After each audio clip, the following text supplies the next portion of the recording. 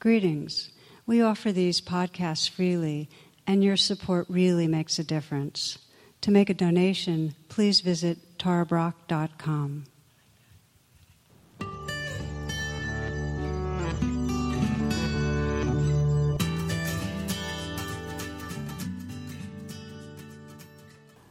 Namaste and welcome.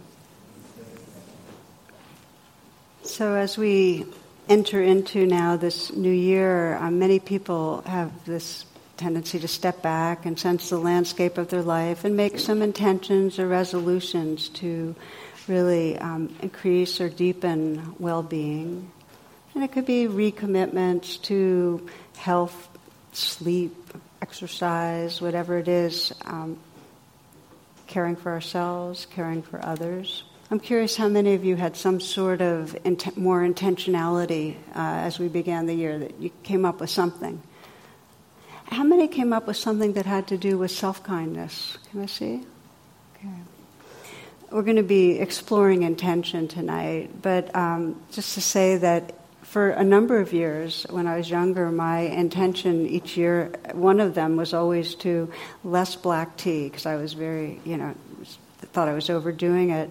This year someone sent me a cartoon. It's got two bears in a cave and they're hibernating. At least one of them is asleep and the other one is like wide awake, and he's saying, "Darn it, I know better than to have a cup of coffee after October." So if your intention happens to be developing a regular meditation practice, and I mentioned this earlier, I'd like to encourage you to go to my website, tarabrach.com, because we have a program that's perfect. It's 40 days, 15 minutes a day, that can get you going. And I do it with Jack Kornfield. It's inexpensive, and it's a great way to start the year. So that's my promo for the evening. The reason I want to do some investigating of intention is because intentions are what set basically they're the seeds of our future. Whatever your intention is going to create your experience. And I know for myself that I've watched people over the years. I've been teaching over 40 years now, and I watch people come to class, and some, disappear, and some people stay for a number of years but kind of plateau. And then there's some that just in different ways keep unfolding. Just becoming more at home in themselves, more wise, more loving. And so I'm always interested, what's the difference? What makes the difference? And for me, it's come down to one thing, and it has nothing to do with what path they're on. They could be, Sufi or doing Qigong or Native American practices or Buddhist practices. And it has nothing to do with the particular kind of practice. It always comes down to a very sincere, conscious intention to wake up. It's just very love of truth. It's like, I'm not going to stop because I really want to know what's true. This love of love. It's like knowing what matters. That seems to be what makes the difference. Which is why I love, and I try to each year spend at least one of our talks on intention, because it's so central to the path, and it's very central to Buddhist psychology in terms of its impact on karma and what happens in our lives.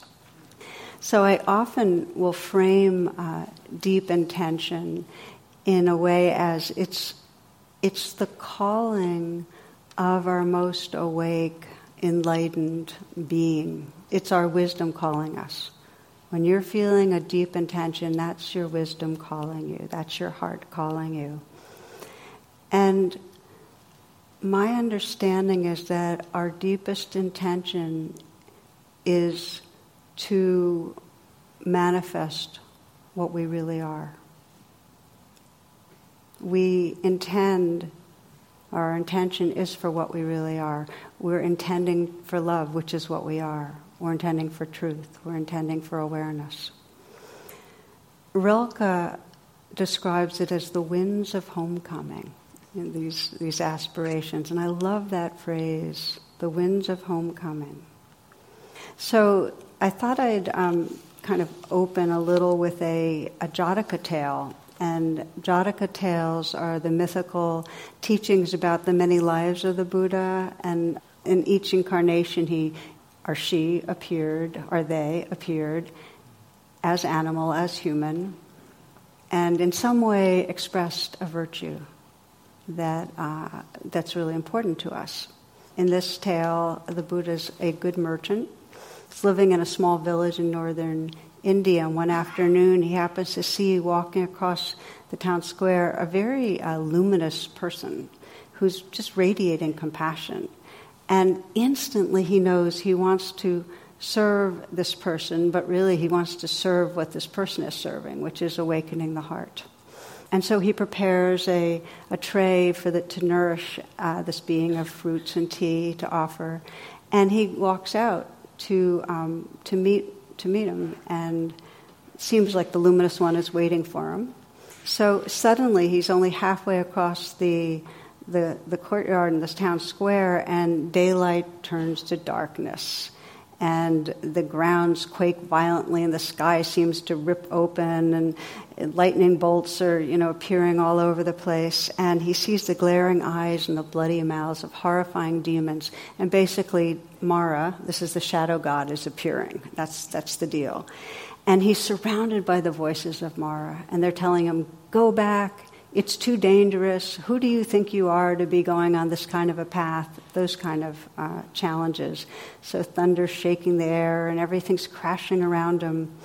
He's terrified, and he's about to turn around when again he just gets the image of that luminous being and the sense of that awake heart that he longs for. And in that remembrance, he feels his intention so strongly that he just takes a step. And then he takes another step. And as he's stepping, things quiet around him. The demons disappear. Brilliant daylight appears again. And the earth comes together healed and whole.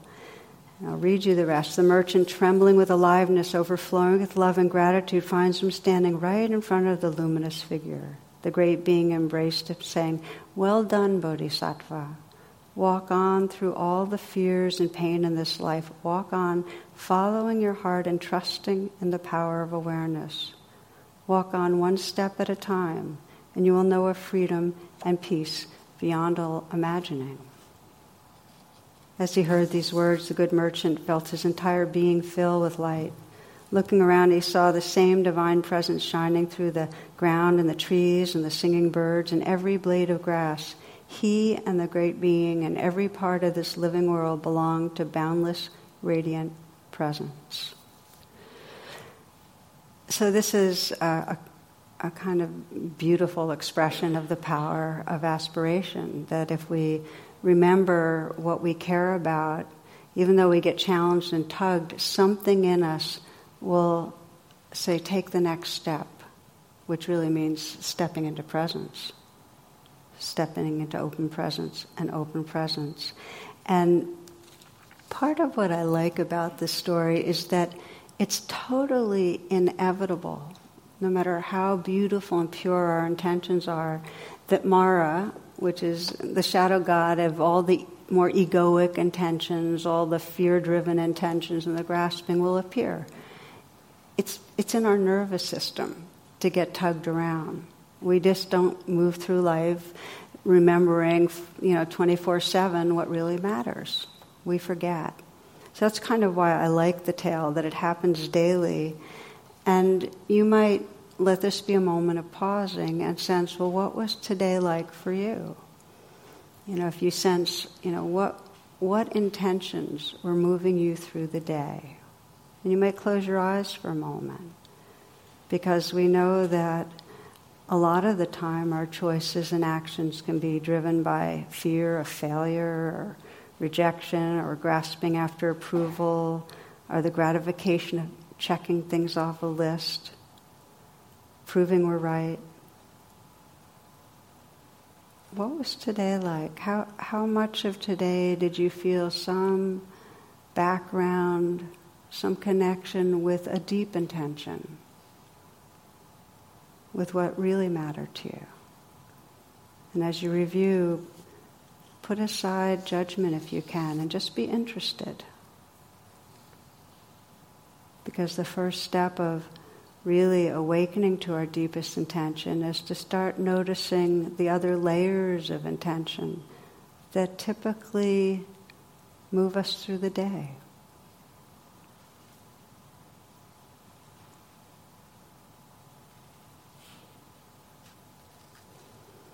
So for many of us, if we're honest, and it's fine to either open your eyes, or if you'd like to listen with your eyes closed, that's fine too. If we're honest, we start noticing that most of the circling dialogue in our mind through the day has to do with me and what's I need, or what's wrong with me, or what I've got to do. And while sometimes it's, very wholesome, like fulfilling our responsibilities, there's often an undercurrent of that sense of something's wrong, and that we're operating from that sense of something's wrong. It's often self-focused how our decisions are versus taking into consideration other people. In one story that I like to share now and then, there's 11 people hanging tight to a rope that's dangling from a helicopter. And this is 10 men, 1 woman. They agreed that someone needed to drop off or the rope would break and everyone would be killed. So after a lot of back and forth, the woman finally said, "Okay, I'll be the one to do it. Women are known to do this. We sacrifice ourselves for the well-being of others, and we do what we can to ensure everybody else is taken care of first." And when she was done, all the men started clapping.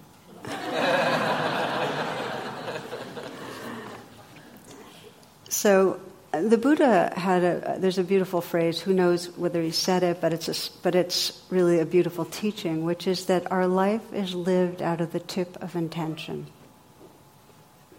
It's lived out of it. The true intention is the heart's compass. But very often we're not living from true intention. And I like to say that it's often marbled, and that's really natural. That you think of as you're a parent, and that you can sometimes get controlling with a child, and where's that coming from? Well, it's coming from fear, and it's coming from attachment, and it's coming from love. And it's a big mix. And so really the deal is to become aware of that. If you can notice where your intentions are coming from, then they're not ruling you. But what happens is we move through most of the day in a trance because we're being compelled or moved by energies we're not aware of. Stephen Levine refers to this in a poem called Half-Life, and you might just sit back and take in these words. I think it's a powerful poem. We walk through half our life as if it were a fever dream, barely touching the ground, our eyes half open, our heart half closed, not half knowing who we are. We watch the ghost of us drift from room to room through friends and lovers, never quite as real as advertised. Not saying half we mean, or meaning half we say. We dream ourselves from birth to birth, seeking the true self, until the fever breaks and the heart cannot abide a moment longer, as the rest of us awakens, summoned from the dream, not half caring for anything but love.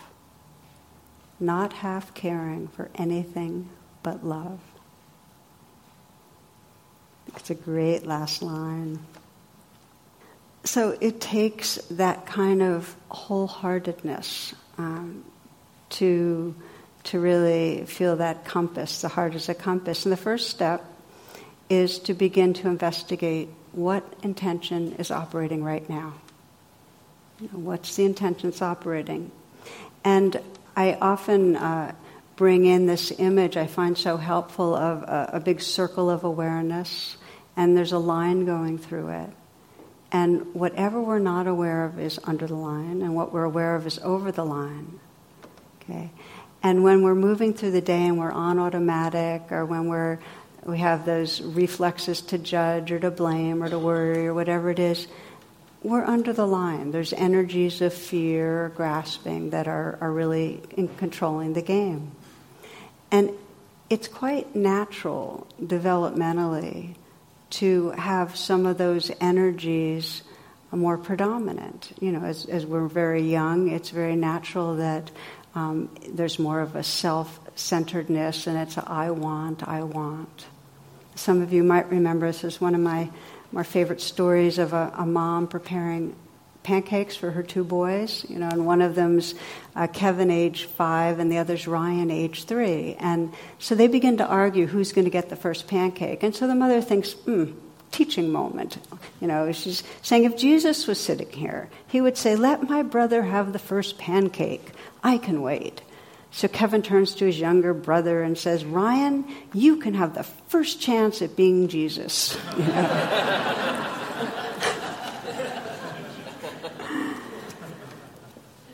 So as we mature, though, and, we have the potential to evolve out of that me first, me, the sign of limbic intent is suffering.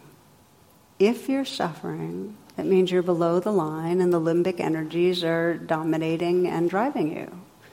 And by limbic energies, I mean the fear and the grasping that the survival brain really is run by.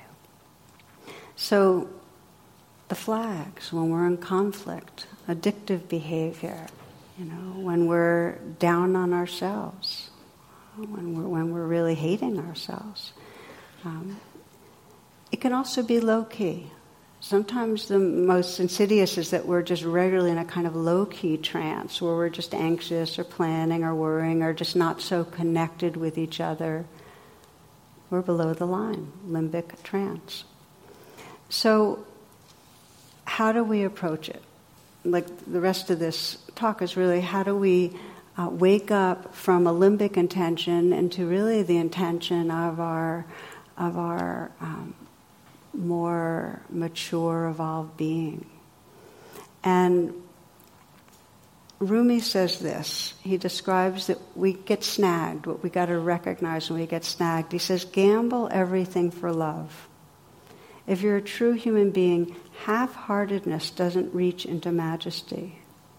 You set out to find God, but then you keep stopping for long periods at mean-spirited roadhouses. This is the inquiry. Oh, am I at one of those roadhouses right now? Have I gotten waylaid? And if we can remember to ask that. So I'm going to give you an example of the process by which when we go, oh, okay, there's suffering. I must be below the line. I must be driven by limbic intent. The first step is to recognize that and allow, okay, that's what's going on. But then we begin to investigate, well, what are the unmet needs right now? You're below the line because there's some unmet needs. So we begin to see, oh, I'm feeling invisible, feeling not seen. I'm feeling not protected. I'm feeling put down, a need to be respected, need to be seen. So the first step is sensing what snags us. And the next step is to bring kindness to that. You can't come above the line without kindness. I'd say if there's anything I've learned in 40 years of teaching, it's that what brings us above the line is recognizing what's happening and bringing kindness to it. So that's what we do. We recognize what's happening, we bring kindness to it, and then we sense, okay, so what's the limbic intent that's been driving? Oh, it's fear. It's going to grasp on. And then once we're above the line, we can say, so what is my deepest intent? You can ask that question once you come above the line. What really matters to me about this? Let me give you an example of how this works, because then I'm going to have you actually practice this. Coming from limbic intent to a more enlightened intent. And the story I'd like to share is of one woman who's a long-time meditator, and she had had decades of distance from her older sister. Growing up, she had always been the kind of bad girl, got into a lot of trouble and so on. Her sister ended up being much more conventional. She was more alternative, the woman I'm telling you about, and she'd always say things that the rest of the family didn't, thought were wacky and so on. So she was a little marginalized. But now, and this is, as adults, their dad had died, their mom was unwell, and the sisters plus their youngest and all their families were gathering for the holidays. The challenge is, as you know, when families gather, that all the old stuff would be triggered up. She'd feel again unappreciated, marginalized, and so on. So there they are, Thanksgiving. Mom's asleep, because as I mentioned, she's unwell, and they start talking about a few of the family members of Mom's health. And so this woman started weighing in on diet, because it's something she was always very interested in, a holistic type. And she said, well, maybe we might help her get onto a gluten-free diet with less meat and more omegas, and did her thing. Well, her older sister, and this is again, they're playing out their roles, said, look, I know you're into this stuff, but you're no doctor. So you can imagine how that would land. And of course, she lashed out back. You don't have to be a doctor to know about good nutrition. And end of that episode, she ended up leaving the room feeling very hurt and with the old sense of, I'm not respected, I'm not seen. Always putting me down.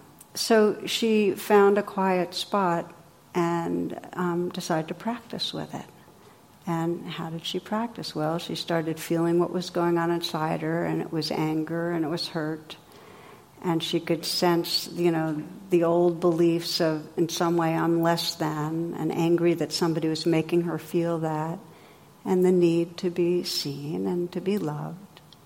And when she could see that, she could, and I often, as you know, put my hand on my heart, because that's the gesture, and it really helps to make a gesture of self-kindness. And she breathed, and she just held a space for it, and that gave her more of a presence and more of a kind of compassion. She wasn't stuck in the regressed self as much. And so she could see, well, the intention when I was in the room was to prove myself. She was once again trying to prove herself. That was her limbic intent. But she said, what's my real intention with my sister? What's my real intention? And her real intention is, I want to be closer. I want to connect. So she really held that in her mind. Her prayer really was that she could kind of release the demand that her sister appreciate her or understand her and just find a way towards connection. So the rest of the evening, she had more space. She didn't need to insert opinions or defend, and no major tensions. Then 1 month later, they're together again, Hanukkah. There's even more ease, and they're laughing together over some family story. And then later in the night, her sister told her about a difficult time with her teenage son. And at the end of the evening said, oh, thanks for listening. You've been such a good shoulder, that kind of thing. And this woman described it to me. She said, I feel like I went from my will to my heart's will. And this is a shift that other people have used similar language for, moving from what the ego and the limbic system says, this is what I want, this is what I need, this is what I fear, to the heart, which has a much deeper wisdom. My will to my heart's will. So this is the movement that's possible, and that the more we practice it, the more we have access to a more enlightened intention. And that's what creates our future. So I want to pause here and invite you to take a moment to maybe adjust if you'd like how you're sitting, but to let your attention go inward. I mean, try this out.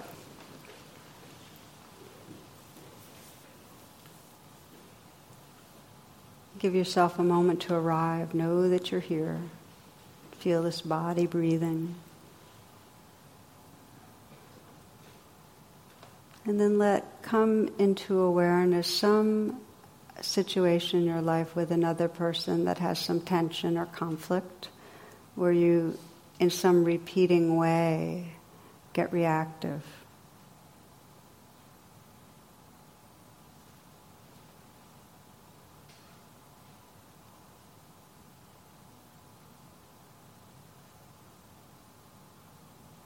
And you'll have more power to this reflection if you bring to mind a real example of something from the recent past or something that it's very easy to recall.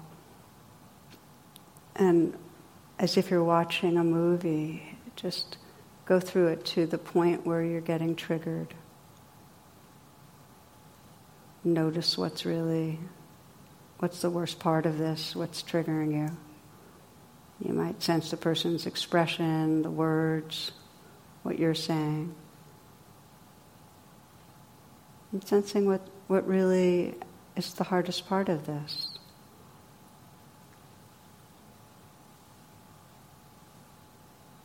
And pause. Recognize that, okay, so this is where we easily go under the line and begin to investigate a little. Just sense what's it like, what are the feelings going on inside you. Feel where they are in your body, breathe with them.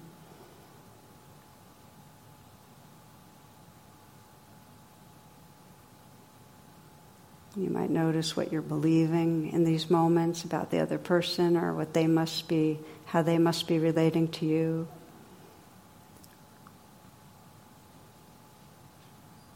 You might be able to sense the part of you that feels the worst about this. What are the unmet needs? Is it to be loved or seen, understood, accepted?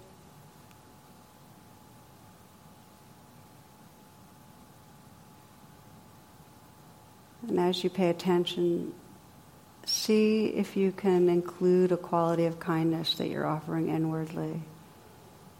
So you're bringing compassion to whatever you're noticing, and it might help to just gently touch your heart, just to connect, because we don't connect with ourselves so easily.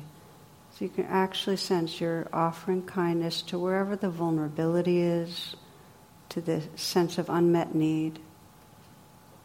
And that helps you to come above the line into that compassionate witness, that you're holding a space for your inner life.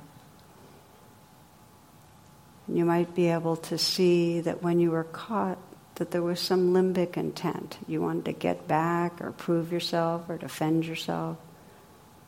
There's nothing wrong with those, but just to see it. This is coming from the survival brain.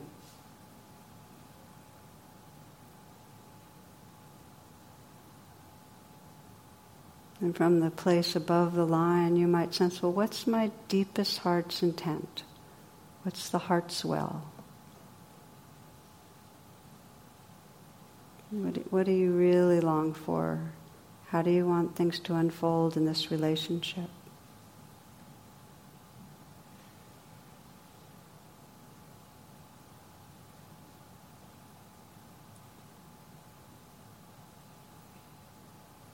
And as you sense what your aspiration is, just sense the experience of who you are when you're holding that aspiration.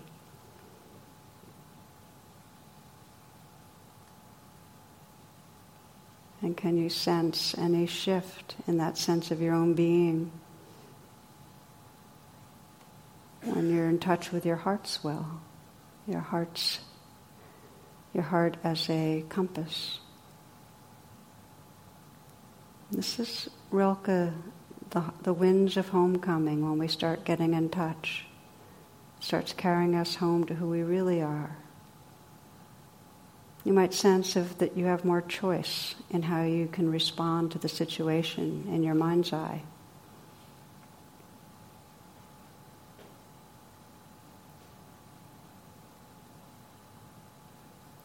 And perhaps have the intention next time when you get some flag of this situation calling your attention, that you might ask yourself, so what really matters here?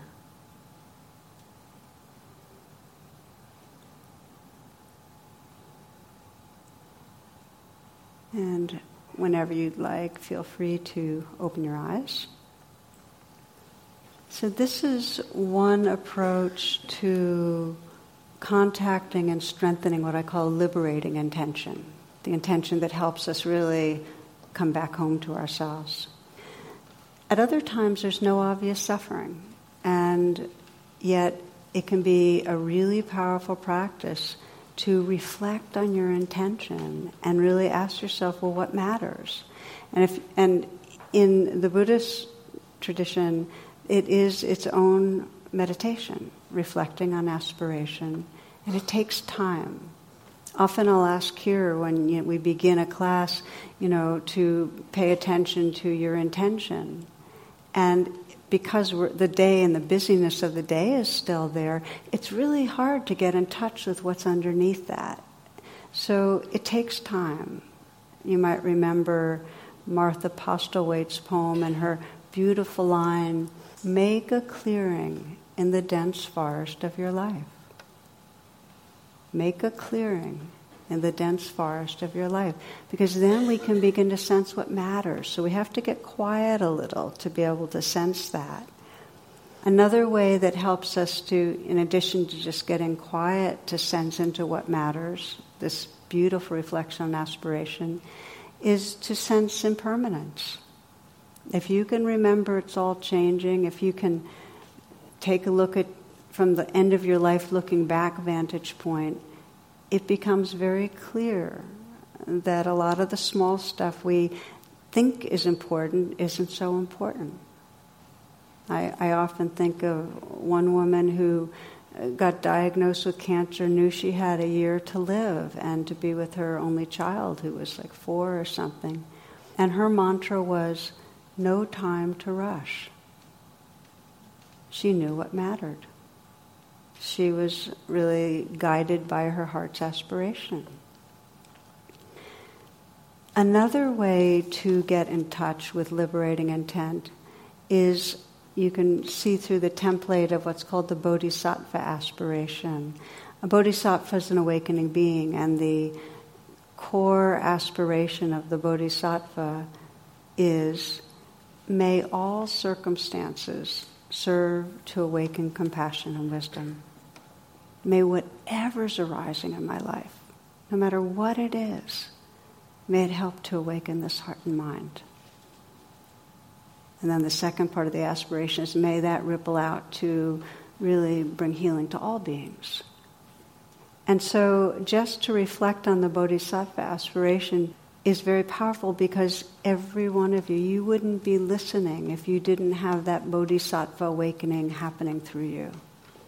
You might not be aware of it, but when you practice the aspiration, something starts resonating. So our second pause to explore, we'll just take a moment, if you will, again to let your attention come inside.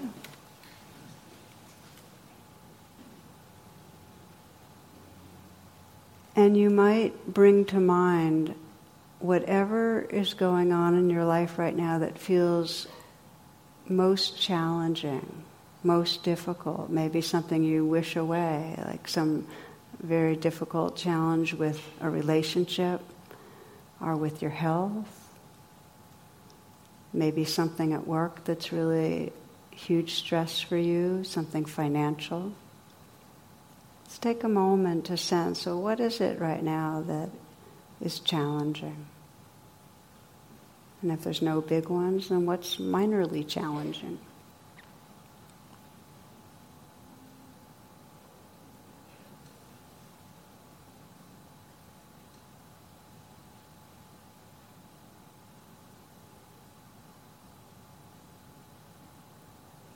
And then as you let yourself feel that situation in your heart and mind, then try on this aspiration. Just feel that your heart is wishing this from its most wise and sincere place. May these circumstances serve to awaken my heart and mind. May they awaken compassion. May they deepen my wisdom. May they be of benefit to others.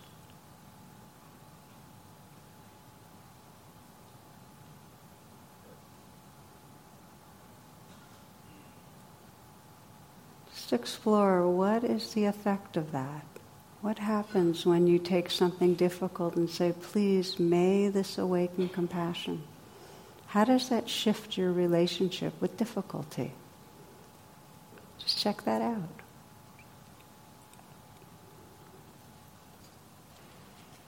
So we'll continue on. I've been speaking so far from a kind of individual perspective. If we take our evolutionary perspective, as a species, our motivation or intent has been evolving. That when we were more dominated by our primitive brain, our survival brain, then obviously all the intentionality came, how to protect me, how to promote me. And with this emergence of the more recently developed part of our brain, the frontal cortex and the prefrontal cortex, we're much more relational. We have a capacity to feel with others. And our sense of who we are is expanded so that when we're in our most awake, mature, integrated self, our senses of belonging to the web of life, we care about all beings. That's our capacity, the well-being of all. So we can begin to sense when we're quiet that our hearts open in that way and that we really have that belonging. And that affects how we relate to others. More of our activity and our thoughts are for the well-being of all. So this is something, this evolved intention that is, can we look through other people's eyes? One of the ways that we become aware of others not being unreal others, but part of our heart, is by intentionally looking through their eyes. And when we think of social movements that can actually make a difference, when we think of, what's going on, so many of us are together in our concern for all the suffering in our world, for the racism and the effect of climate change and the genocide, the Rohingya, and so on. We're worried, we're concerned. What are the movements that actually change consciousness? What are the movements that change consciousness? And I think that what we find is any movement that is centered on how do we see through other people's eyes, how do we open our hearts to include other people, is moving and evolving us. I'm right now reading Van Jones' book, Beyond the Messy Truth. And I love the phrase messy truth, because the more we're operating from our limbic brain, the more rigid we are and having to think, I'm right and you're wrong. And the more we evolve and have that flexibility, the more we want to look through each other's eyes so that we can include each other in our hearts. And I see this as, there's a group called Love Army that Van Jones is one of the originators of. There's a group called Love Revolution. I think of the civil rights movement and how much Martin Luther King's basically saying it's really compassion for all of us. I think of the Dalai Lama, who refers to the Chinese as my friend, the enemy. I love that. Think of Mahatma Gandhi, who was talking about his enemies, and he said, my greatest enemy is a man named Mohandas Gandhi, and he's really talking about his shadow side, the part of him that would make him forget his connection. So I want to bring in the collective, because when we collectively hold the intention to not push others out of our heart, but to see through others' eyes, we're part of a movement for transformation that can heal the world. If we belong to something smaller with a separate identity that makes others wrong, we're going back to the primitive survival brain. So we'll end with the 3 key elements of a living aspiration, and then we'll just do a guided meditation that helps you get in touch with it for you. The 3 key elements. The first one is that true aspiration has to do with manifesting potential. As I mentioned at the beginning, your deepest intention is what you are. If we go very, very deep, our intention is love, and that's what we are. If we go very, very deep, our intention is awareness, and that's what we are. Our intention is connectedness, and that's what we are. It's very easy to have more surface intentions. I want to hike the Appalachian Trail. I want the Dalai Lama to sign my book. I want, whatever it is, Lily Tomlin says, even if you win rat race, you're still a rat, which means that a liberating intent is beyond the ego.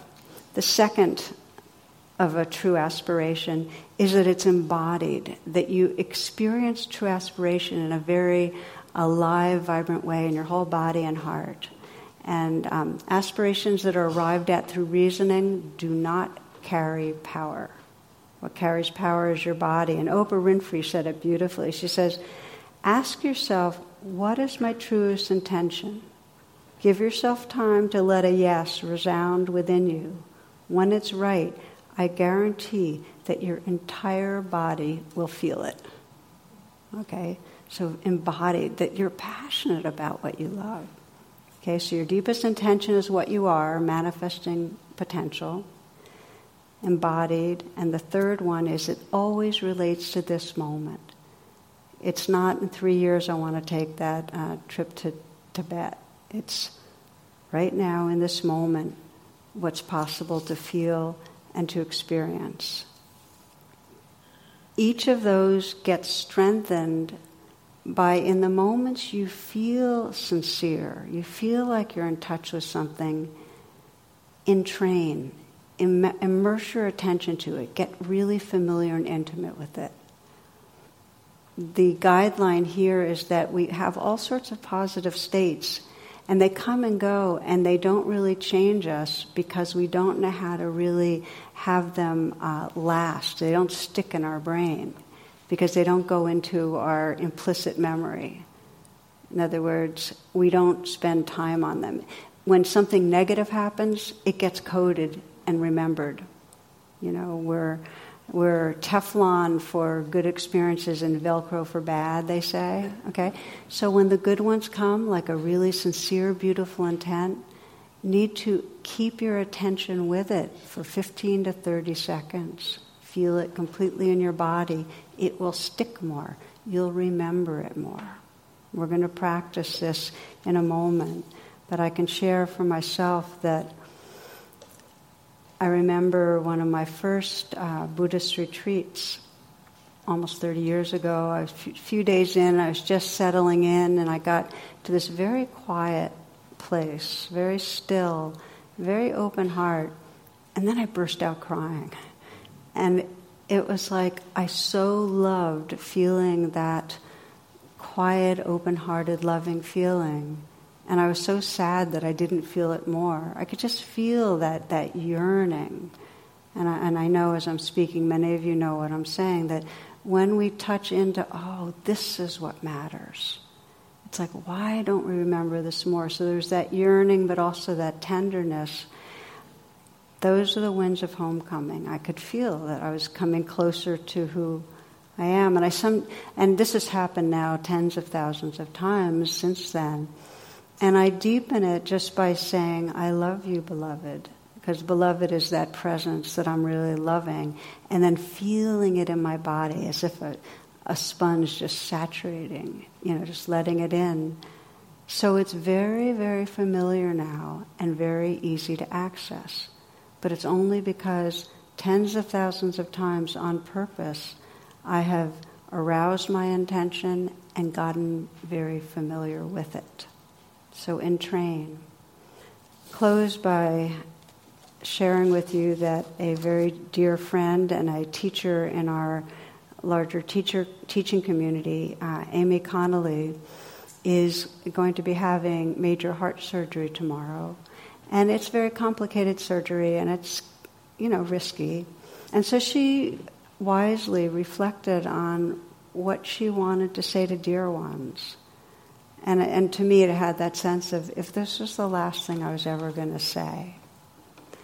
And because of that, I wanted to share it with you tonight.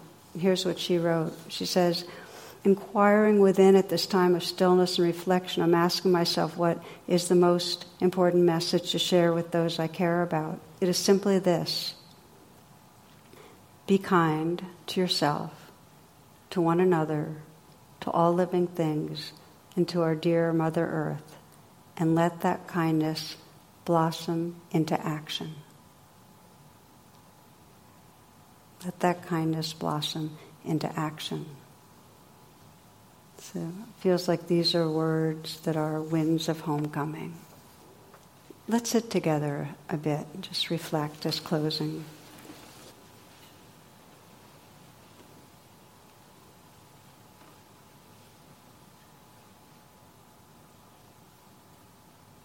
Again, to take some moments to feel your body breathing, to feel the life that's here.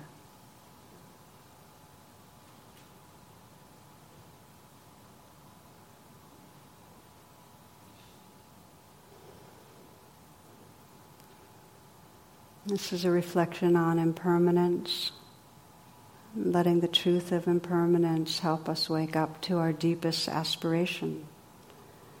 We begin by saying, if you had a year to live, what would you do? What would you want to experience? What would your longing be? So just sensing what would matter. Letting this be as real as it can be. What would matter?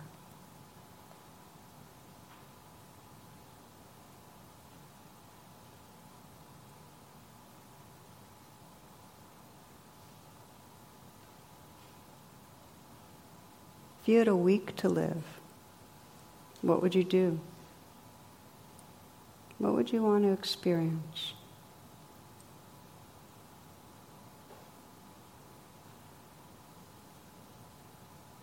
And what would really matter to your heart?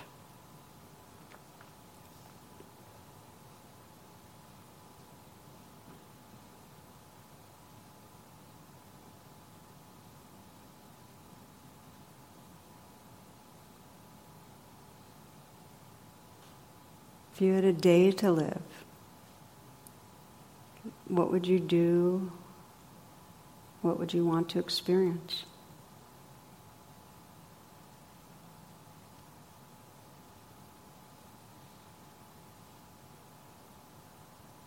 And what would really matter to your heart? What would you long for?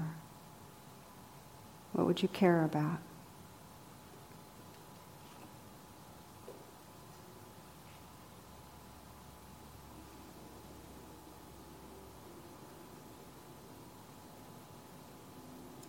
If you had just a few moments to live,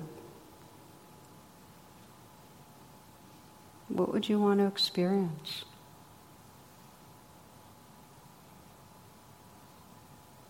What would your heart long for? What would most matter?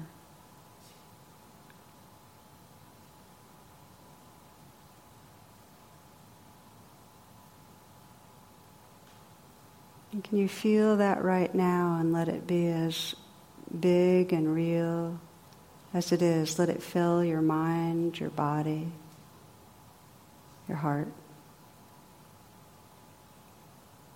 Just that longing. For what? For connection, for love, for light, for peace. Let it fill you.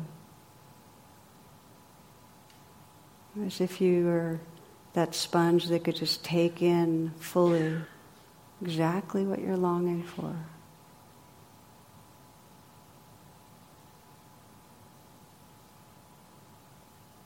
Sensing how come it matters to you so much.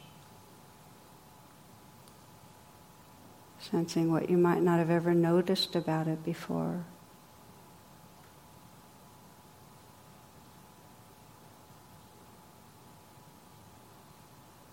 Letting it be as big as it is.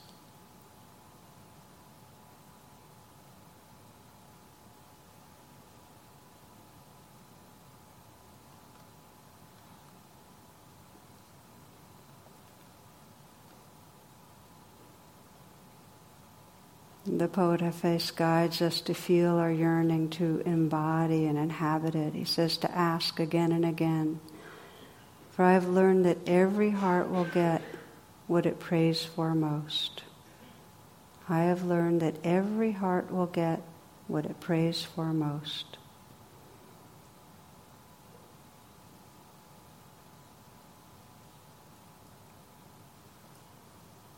Taking a few full breaths. And sensing yourself fully right here.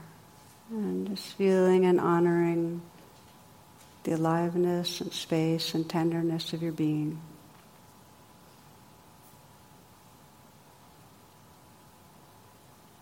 Namaste, and thank you for your attention.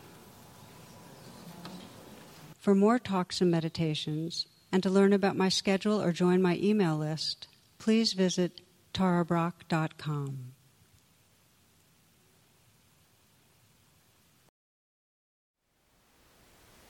Thank you for listening. To learn how you can support the teachers and Dharma Seed, please visit dharmaseed.org/donate.